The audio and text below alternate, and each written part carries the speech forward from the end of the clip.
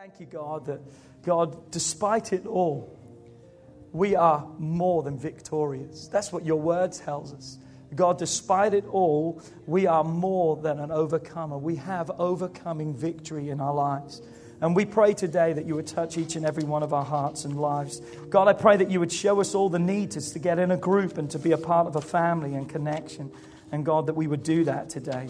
God, we love you, we praise you, we adore you in the house. In Jesus' name, shout amen. Come on, high five two people around you and say, you're looking good. Come on, say Cavs. The Cavs better win tonight. Come on, who's a LeBron fan in the house? Any LeBron fans? No one cares about that. Praise God. Thank you, Jesus. Hey, I love summer. I said I love summer. And I love what we get to do during the summer month. During the month of June every year, we come at you with random messages. We're not teaching a particular series, but we're just coming at you weekly with a message that we really believe that God has laid upon our heart. And I really believe that God has birthed something through this message in me that I just really want to bring to every one of you today. Because here's the title of our message today. Are you ready? Is good God? Is good God? There's a question there. Is good God? And I know that may seem strange, a strange title. But here as a pastor, here's something that I am concerned about. I am concerned about the vast amount of deception that we see around us today. Can you turn me down a little bit, Fred? That would be great, because I'm going to get excited in a minute. And here's the problem with a lot of the deception that we have today. Most of it falls under what we would call the column of good. Yeah. I've had this conversation many times with my kids and other people. And the conversation goes something like this. Well, Dad, it's not bad. Right. Well, Pastor, it's not really bad. But you see, here's the problem. Sorry, I meant to bring my whiteboard up here. If we had a whiteboard up here, we'd put a line down the middle. We'd put bad on one side, good on the other. That's the two columns that we think it has to be. Because if it's not bad, it's good. But the reality is this. Just because something isn't bad doesn't automatically transfer it over to the good column. So really, there has to be a third column, I believe, in our life. And it has to be this: bad, good, and God. Bad, good, and God. Because here's what I want you to realize today. Not all good is God, but God is all good. Come on, let me say that one more time. Come on, not all good is God, but God is all good. And I want to take us on a journey today through what I call spiritual discernment. That we need to have a spiritual discernment in our life, because what that really means is our ability to know what is truly God and therefore what is truly good for our lives. Because I think at times we can fall in the delusional state of calling what's right wrong and what's wrong right. Does everyone even know the difference? Come on, it's either good or evil, right? No, wrong. In God's Word, which is our manual for living right and living godly, the Bible, not People magazine, not Facebook, but in God's Word, we read a story of a wealthy young leader who came to Jesus. And from what we can conclude from this young man's life is this: he was honest, he had great morals, he was faithful to his wife, he hadn't murdered anyone, that's good. He hadn't stolen, he hadn't lied, he hadn't cheated someone ever. He was respectful to his parents. He was a model citizen. And most likely a poster child, admired by many of that day. And he comes to Jesus and he calls Jesus this: good teacher. Look at the story, Mark 10, 17 and 18, New Living Translation. And Jesus was starting out on his way to Jerusalem. And a man came running up to him and knelt down and asked, "Good teacher, what must I do to inherit eternal life?" Notice Jesus' reply. Verse 18, "Why do you call me good?" "Why do you call me good?" Jesus asked. "Only God is truly good." The New King James Version says, "No one is good but one, And that one is God. Why would Jesus correct this? After all, if anyone was good, Jesus fit the bill. Do you know what I'm saying? He was the spotless one. He was the sinless one. He came and had to be that sacrifice for us. But here's why I believe Jesus corrected this. Because here's the reason I feel. Look at this. Good was the wrong standard of judgment. Good is still the wrong standard of judgment. And for this reason, man's standard of good is different for each person. There's a different standard of good. What you think is good, I may say, I don't like that, or that's not good to me. I don't want to do that. Our standards are so different. So what have we done? As humanity, each one of us, therefore, we've now identified good according to our own interpretation, according to our own likes, dislikes, our own convictions, our own appetites, and our own desires. Can anyone see why we have a problem? Well, this is what I feel, and this is what I like, and this is what I want. So obviously it's on the good column, because it's not bad. Because I don't want anything bad for my life. So if it's not bad, it has to be good. Can we just have some spiritual talk right now? You know how in church we have this spiritual talk? Sometimes we have this Christianese language. You know, we talk in funny stuff. And some people say to me, well, Pastor, I'm just not personally convicted about that. Come on, have you said that? I think you probably have. Because the last time I checked, you're probably the ones I'm getting my sermon material from, amen? Well, Pastor, I'm just not convicted. Well, you know, I can sit in those type of movies, and I can listen to that type of music, and I can be around those things, and I can drink, and I can carry on, and I can do all these things, because you know what? That's not a personal conviction that I have. Sorry. Can I apologize to every one of you? Because I didn't realize that we could have custom convictions made to suit our lifestyles. God's word is either God's word or it's not depending upon my interpretation or my appetites or my desires. And that's the problem with religion. That's what religion does. But that's not relationship. That's not what Jesus came, because it's either good or it's not. And it's not ever good because of me. It's only ever good because of God. So we've got to be careful, because my interpretation of good can be questionable. Unless it's God. Let's go back to the start, can we? Let's go back to the Garden of Eden. In the Garden of Eden, we find Adam and Eve. We find them in perfection. We find them in a complete paradise. I mean, we were in Destin, and the sand there is so white and beautiful, and the water is so clear. It's magnificent. And just imagine being in absolute paradise. That was the Garden of Eden. Everything they could possibly need. And they had everything except one thing. Life was good. I said life was good. But then Satan comes into that goodness. And he focuses their attention on that one thing that they don't have. And that's a whole other message. But notice what happens when Eve is swayed away. Genesis 3 verse 6. It says that when Eve saw that the tree was what? Good for food. And that it was pleasant to the eyes. And it was a tree to make one wise. She took of its fruit and ate it. Please catch this. What caught her eye was that which was good, that which was pleasant, and that which was desirable. I want to say that again. What caught her eye was that which was good. Oh, that looks good. What appealed to her was, wow, that's pleasant to me. And wow, that looks good. Man, oh, I can already taste that already. That is desirable. I want. Notice what attracted her was the good. Wow. Good, but not God. good, but not God. You see, God had instructed them and said, don't even touch it. Stay away from it. But God, it looks so good.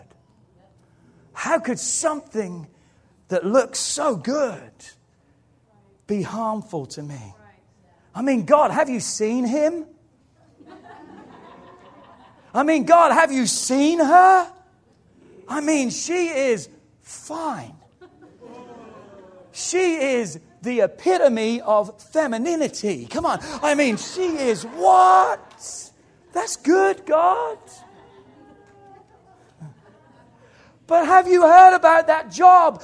There's great benefits. Oh my God, that would be so good for me and my family. We could get that second car that we need. Oh, it would be so good for us.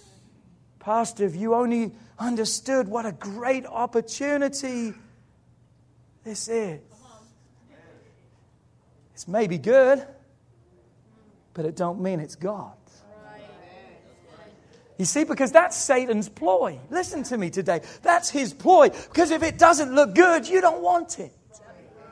If it doesn't look good, you're staying away from it. You're like, man, you can have that. I don't want that. Come on, you're going to pass the broccoli for the ice cream. You know what I'm talking about? You can have the broccoli. I'll take the ice cream. Satan knows that. Because Satan wants to appeal to our senses, to our struggles, and to our desires. Because he always goes after your weakest link. Satan knows what's your weakness. Satan knows how to get you. Oh, he can read my mind. No, he just reads your social media. Satan can't read your mind. He doesn't have to. He just has to hang around with you for 5 minutes, and he hears your conversations to your friends. He hears your texting. He hears your posting. He sees all these kind of things. You see, what we've got to understand is this. Are you ready? God's standard of good is different to ours. His standard of what's right is different to ours. Here's a question for you. Are you ready? Would you say you're a good person? Or would you say you're a God person? And the reason why I say this was because just the other day, I was talking to someone in recovery. And it reminded me so much of this rich man who came to Jesus, because Jesus said, here's what you've got to do. You've got to keep all the laws and do everything. And this rich man said, I've done all these things. I think I'm a good person. But Jesus said, there's still one thing you lack. And so many times in our life, we can look at the good that we're doing. Well, I'm serving on a dream team. I'm going to church. I'm paying my tithes. I'm staying away from bad stuff. So automatically, it's good, good, good, good, good. We've got to be very careful. And as I talked to this person in recovery, he told me about how they describe faith in 3 levels. And the 3 levels that they present it is this: true faith, agnostic, or atheist. True faith, a believer, living for God. Agnostic, knowing enough that there's a God but not living for him. An atheist, rejecting that there is a God. And this young man told me that he was in a group session. And he was in a detox center. And the counselor looked at him and said, so which one are you? He said, I'm a true believer. And the counselor looked at him. You're a true believer? Yeah, I'm a true believer. He said to him, then why are you here? He said, you ain't a true believer. You're an agnostic. He said, because the last time I checked, Mother Teresa never checked into a rehab clinic. You know what that young man said? It rocked his whole life, because he thought he was saved, living for God, serving God, doing everything he could. But he realized he had a knowledge of God, but he wasn't truly giving everything of his life to God. And it rocked his world. Just because we're not these bad people, just because we're not doing bad things, most of us are still deceived by and drawn into behavior and things that seem to be right, good, and wise, but it's not godly wisdom. Proverbs 14:12, there is a way. Come on, say with me, a way. A way. Come on, say it with me, a way. A way. There is a way that seems right to man. It's good. It's good for me. I like it. It fits my appetites, desires. It's pleasing to me. I like what it looks like. I'm going to taste it. I'm going to eat it. There is a way that seems right to a man, but its end is the way. Say the way. The way. Of death. There's a way and there's the way. And let me break it down for you. I want to start at the last and then we'll finish with the beginning. What's the last part of that verse? It says, but its end is the way of death. It's amazing how many of us as Christians, if we would call ourselves that, we don't consider that last part to be about us. Because for what reason? I'm saved. I'm heading to heaven. I'm following Christ. So that's a statement for non-believers, which actually is not true. The way of death. You see, in the Word of God, frequently we actually see these words or terms being used. The way of life and the way of death. We read that in the Word of God. There is a way of life and there's a way of death. Jeremiah 21 verse 8 is an example. Thus says the Lord, before I set before you the way of life and the way of death. That word way means this: the wisdom that we live by.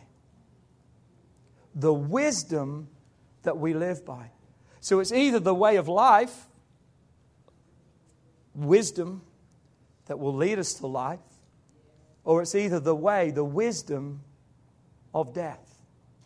I've heard it said this way when it comes to knowledge, understanding, and wisdom. A lot of people wonder what the difference is. Are you ready? Knowledge is what? Understanding is why. But wisdom is how. Let me say that one more time. Knowledge is what? We know these things. We have knowledge of what that is. Then we have an understanding of what that does, so why that happens and takes place. But then wisdom is when we take that knowledge and that understanding and we put it to work. That's the how. That's the action of each and every one of our lives. That same word way is what we read of in Matthew 7, 13 and 14. It says, enter by the narrow gate, for wide is the gate and broad is the way that leads to destruction. And there are many who go by it, because narrow is the gate and difficult is the way which leads to life, and there are few who find it. What you've got to realize is in this passage, Jesus isn't just speaking of eternity here. He's not just speaking about a way that we're going to get to heaven one day. Jesus is speaking about our everyday life, the way we act and live, the choices and the decisions we make each and every day, the wisdom that we are living our life by, or the lack of wisdom we are living our lives daily by. Back to the garden. There was a tree of knowledge and good and evil. But you know what? There was another tree in the garden. Another tree in the center of the garden. It was called the tree of life. After man fell, they had to be guarded from that, because in their fallen, sinful state, they could not eat of that fruit. Why? Because if they would have lived that way for the rest of their life. You see, these two trees represent two very separate things in our life. The tree of the way of life represents the wisdom of God for our life. And notice when Satan tempted Eve, he didn't take her to the wisdom of God, because if she went to the wisdom of God, she would have seen with her eyes, no matter how good it looks, that's not God's plan for my life. But he didn't take her in the way of wisdom. He took her to the knowledge of good and evil, which represents a spiritual death and dying of mankind. And that stood for this: wisdom apart from God. I'll do it my way, what I want, how I want. Can you see the sin nature of God or man versus the plan of the wisdom and life that God has? And think about this. When Adam and Eve ate of the tree of knowledge and of good and of evil, it didn't just affect their afterlife. it affected them immediately. Before, what's the picture? You ready? Before, they were healthy, they were perfect, they were successful, they had everything they wanted. But afterwards, life became hard. Sickness came upon them.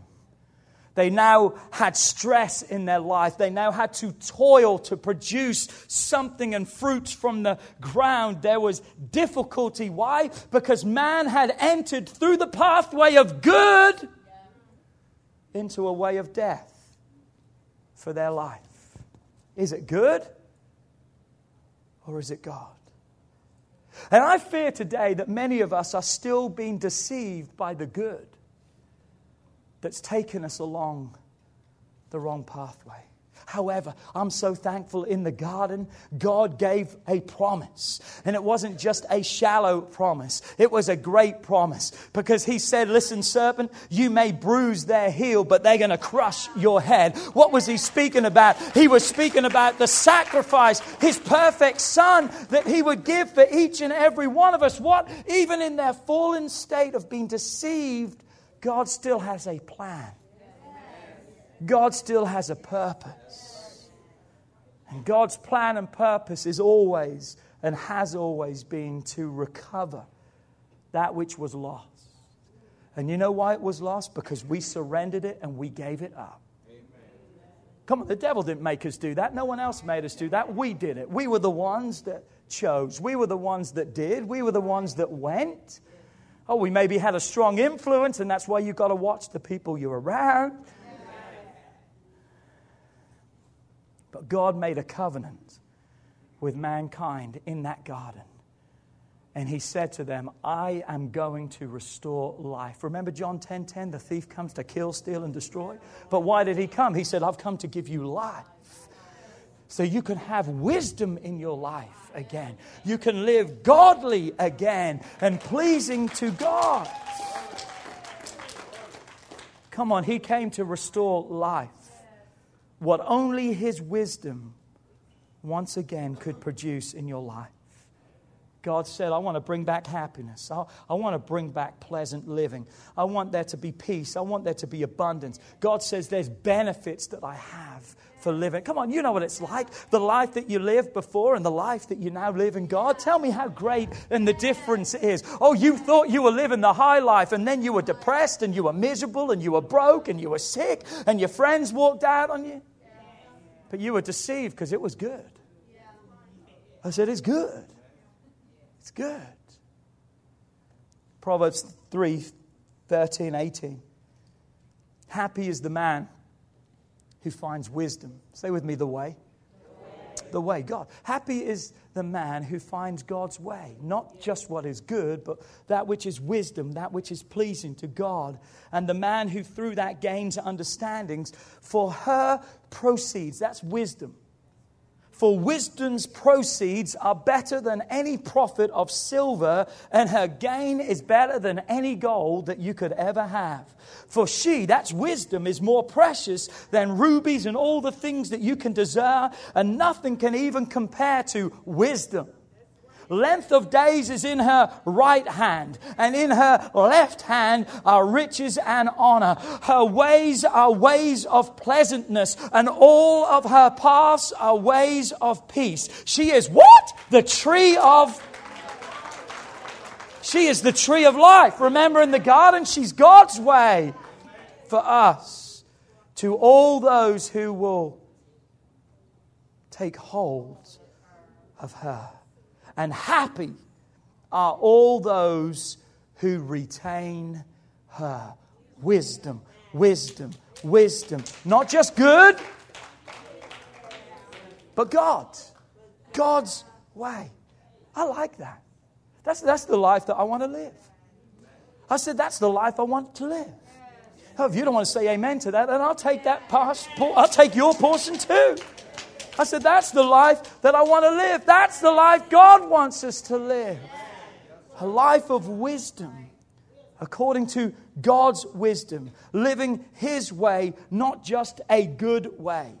And living His way is the best way. It's fruitful living. It's productive. It's success. It's a long life. It's peace of mind. It's honor. And that's a whole lot different to James 1 verse 8. Because James 1 verse 8 says a double-minded man. Don't understand why my finances aren't doing good.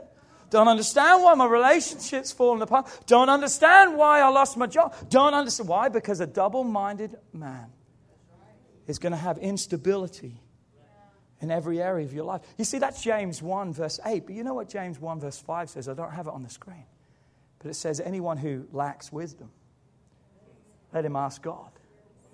And God gives liberally and without reproach. God doesn't judge us for the wrong that we've done, but He says, man, you need it, so here you go. He gives it to you liberally because He knows that we need wisdom in our lives. Back to Proverbs 14:12. You thought I forgot the first part now. There is a way that seems right to man, but the end thereof is death. There is a way that seems right to man. Come on, this is for the Christian and the non-believer. It seems right, it's good, it's wise, it's beneficial, it's strategic, it's acceptable, it's profitable. I like it, I want it. Yet the warning is very clear. What seems good may actually be the actual opposite. It's the way of death. Because why? Discernment is key. Say with me, discernment. We've got to have discernment in our life. We've got to know and determine what truly is good and what is truly evil. I believe God has given inside of us His Holy Spirit. You can call it your conscience. You can call it Jiminy Cricket if you're Pinocchio. You can call it whatever you want. But God, I believe, has given every one of us an inner voice that if we would just listen long enough, we would hear the steering, directing voice of God, the discernment of God inside of our life. And why do we need that? Because again, I don't want to keep repeating myself, but it needs to be repeated. Because what truly good is not always clear and natural to our thinking, our reasoning, and our senses. How do I know this? Hebrews 5, 11 and 12. Paul writes this to the people of Hebrews. He said, there is so much more I would love to say about this. The this he's talking about is spiritual growth. The growth that I want you to have spiritually. There's so much more that I could say. But look what he says. But it's difficult to explain, especially since you are spiritual dull. And you just don't listen. You just don't listen. Look what he goes on to say. You have been believers for so long now that you ought to be teaching others. But instead, you need someone to teach you again the basic things about God's Word. Come on, he says you need someone to teach you again. You should be teaching other people, but you've become spiritually dull. Jump to verse 14. He says, solid food is for those who are mature, who through training have the skill to recognize and to discern between what?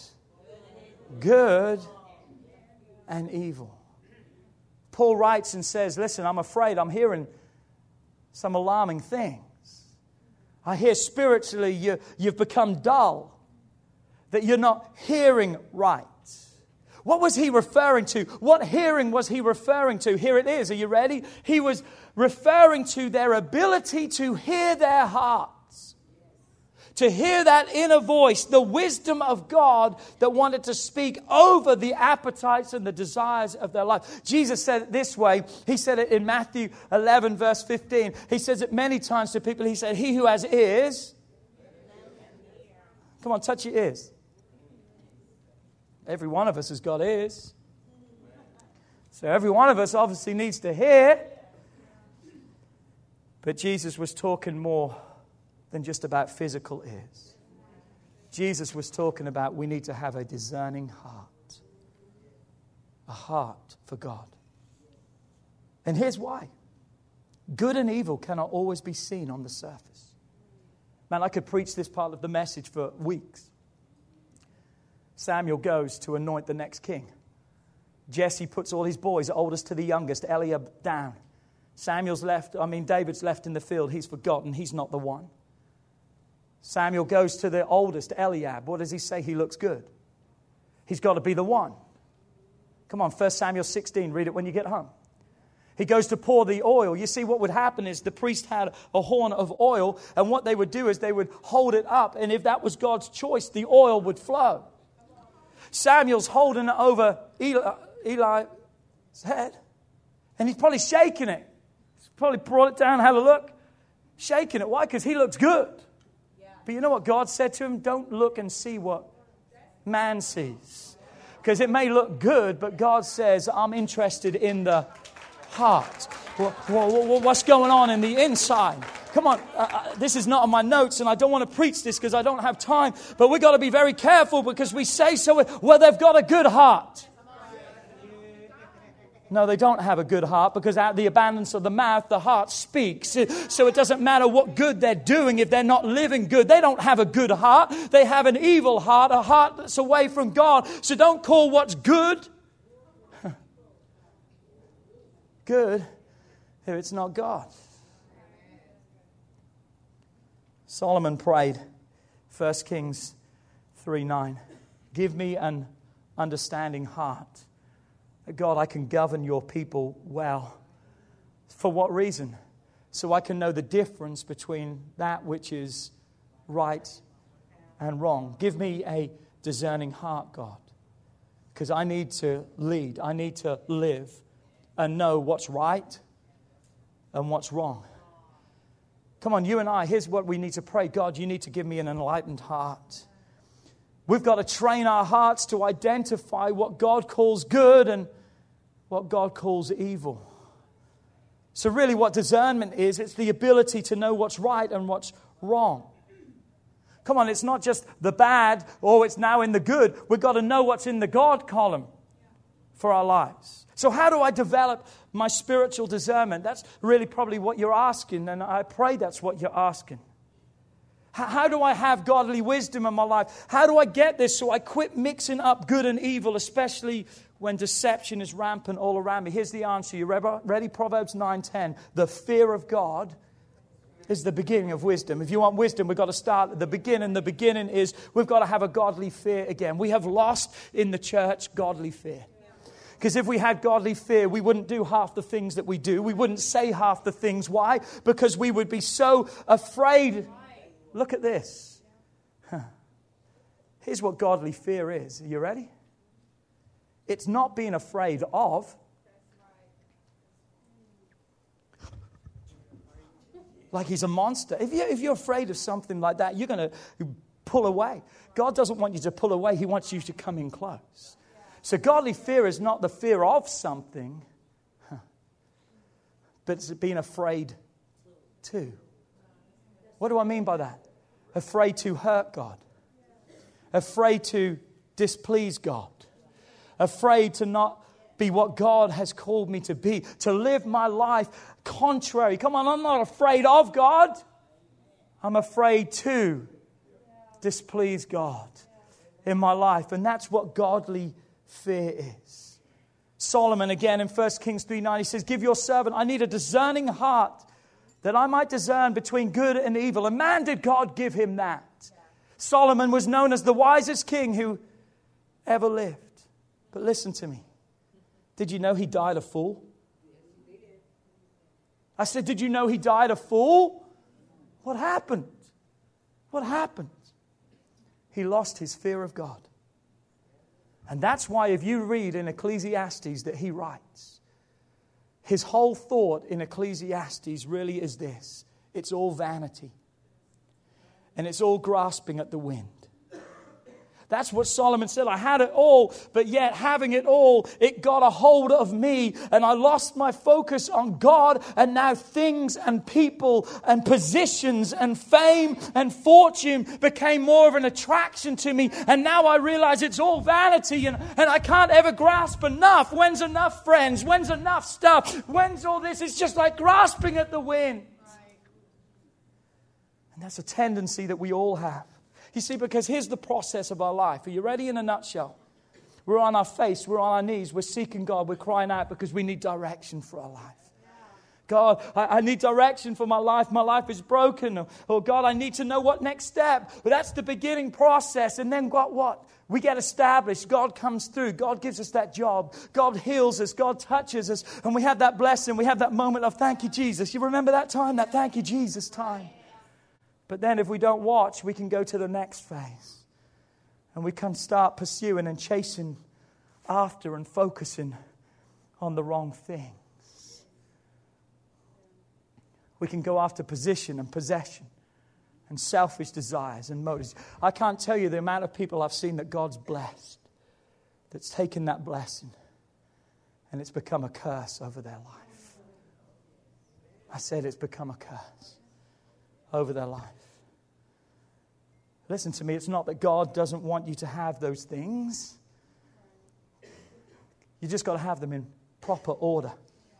The first commandment he gives is you can have other gods, but you just can't have them before me.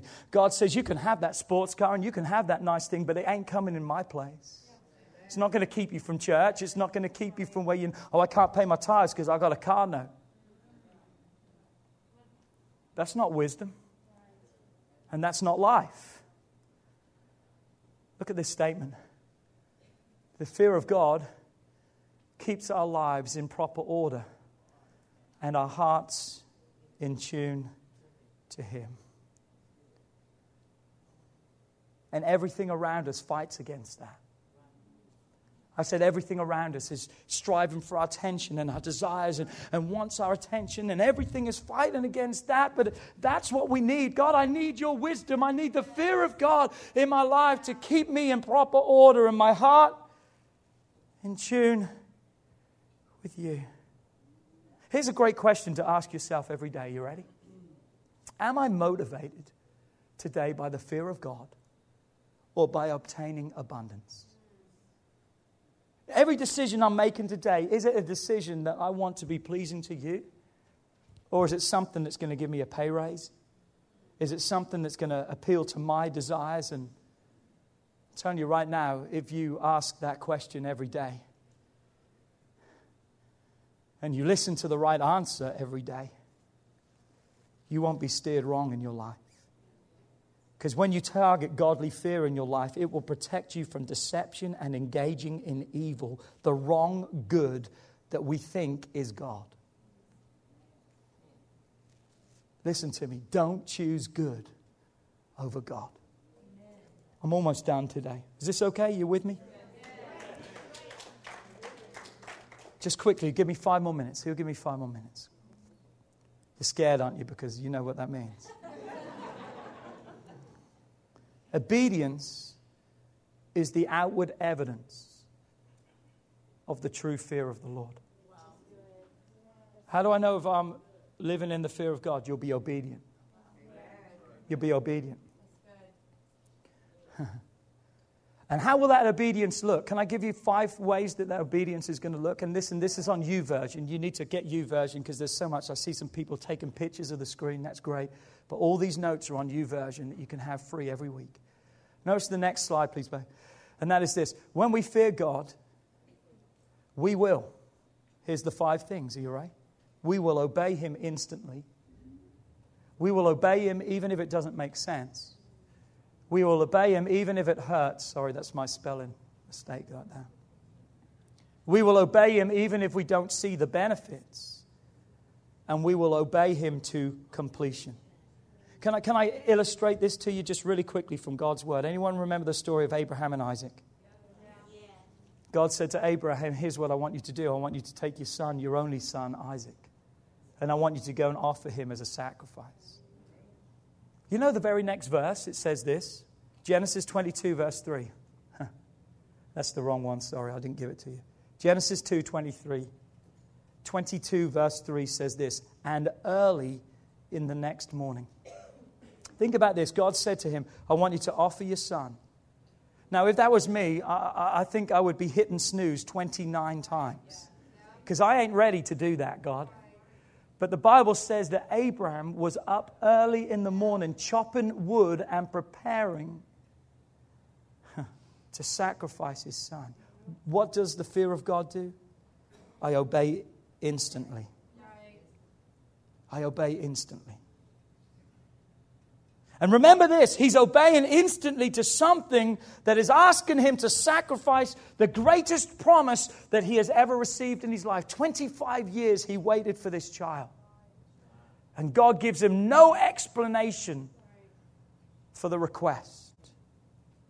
What does that tell you? Number 2, you got to obey him even when it doesn't make sense. But God, I don't understand. Tell me how much that must have hurt him. Come on now. Tell me how much that must have hurt. Because when they leave the donkeys and everything and just the two of them go on, Isaac says to his dad, he says, Dad, I see the wood and I see the fire. Where's the sacrifice? Can you imagine that was like a knife that went through Abram's heart? Because he knew that his son was the sacrifice.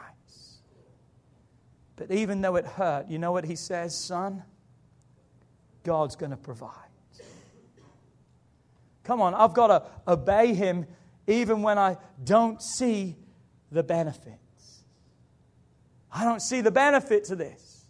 I don't see you being good in this, God. I don't see how any good is ever going to come out of this. I'm struggling with this. Yet, Abraham climbs up a mountain, ties up his son, pulls out a knife, and he's about to thrust it through the chest of his child. And God calls Abraham, Abraham. My God, he obeyed completely, didn't he?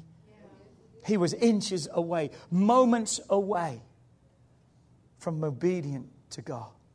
Genesis 22, verse 12. God cries out and says to him, do not lay your hand on the child or do anything for him, for now I know that you fear God, since you have not withheld your son, your only son, from me. By the way, Luke hates this story. Luke is my son, if you don't realize that. He hates this, always has from a kid. He's like, you mean, Dad, God could ask you to do that and I'm your son? I said, don't worry, Luke, we're okay. But listen, how did God know that Abram feared him? Because he obeyed him. God, you couldn't have done it another way. You see, every one of us needs a pure heart. Every one of us needs a discerning heart. A godly heart. For what reason? So our judgment will be sound and not clouded. So we will never be misled. One last scripture. Solomon at the end of his life said this, Ecclesiastes 12, 13 and 14. He says this is really the whole story. Here is now my final conclusion. He says you've got to fear God and you've got to obey his commands. For this is everyone's duty. Because God will judge us for everything we do, including every secret thing, whether good or bad. If we desire to see things God's way, we've got to have godly good. We've got to perceive and know wisdom in its highest order, and we must choose to live with the fear of God. Because when you live in the fear of God, you will never regret that decision. So, we started this message with a question. So, is good God? No. But God is good. Good is not always God. But God, wisdom, the way, will always lead you in good. Bow your heads all over this place. Precious Jesus.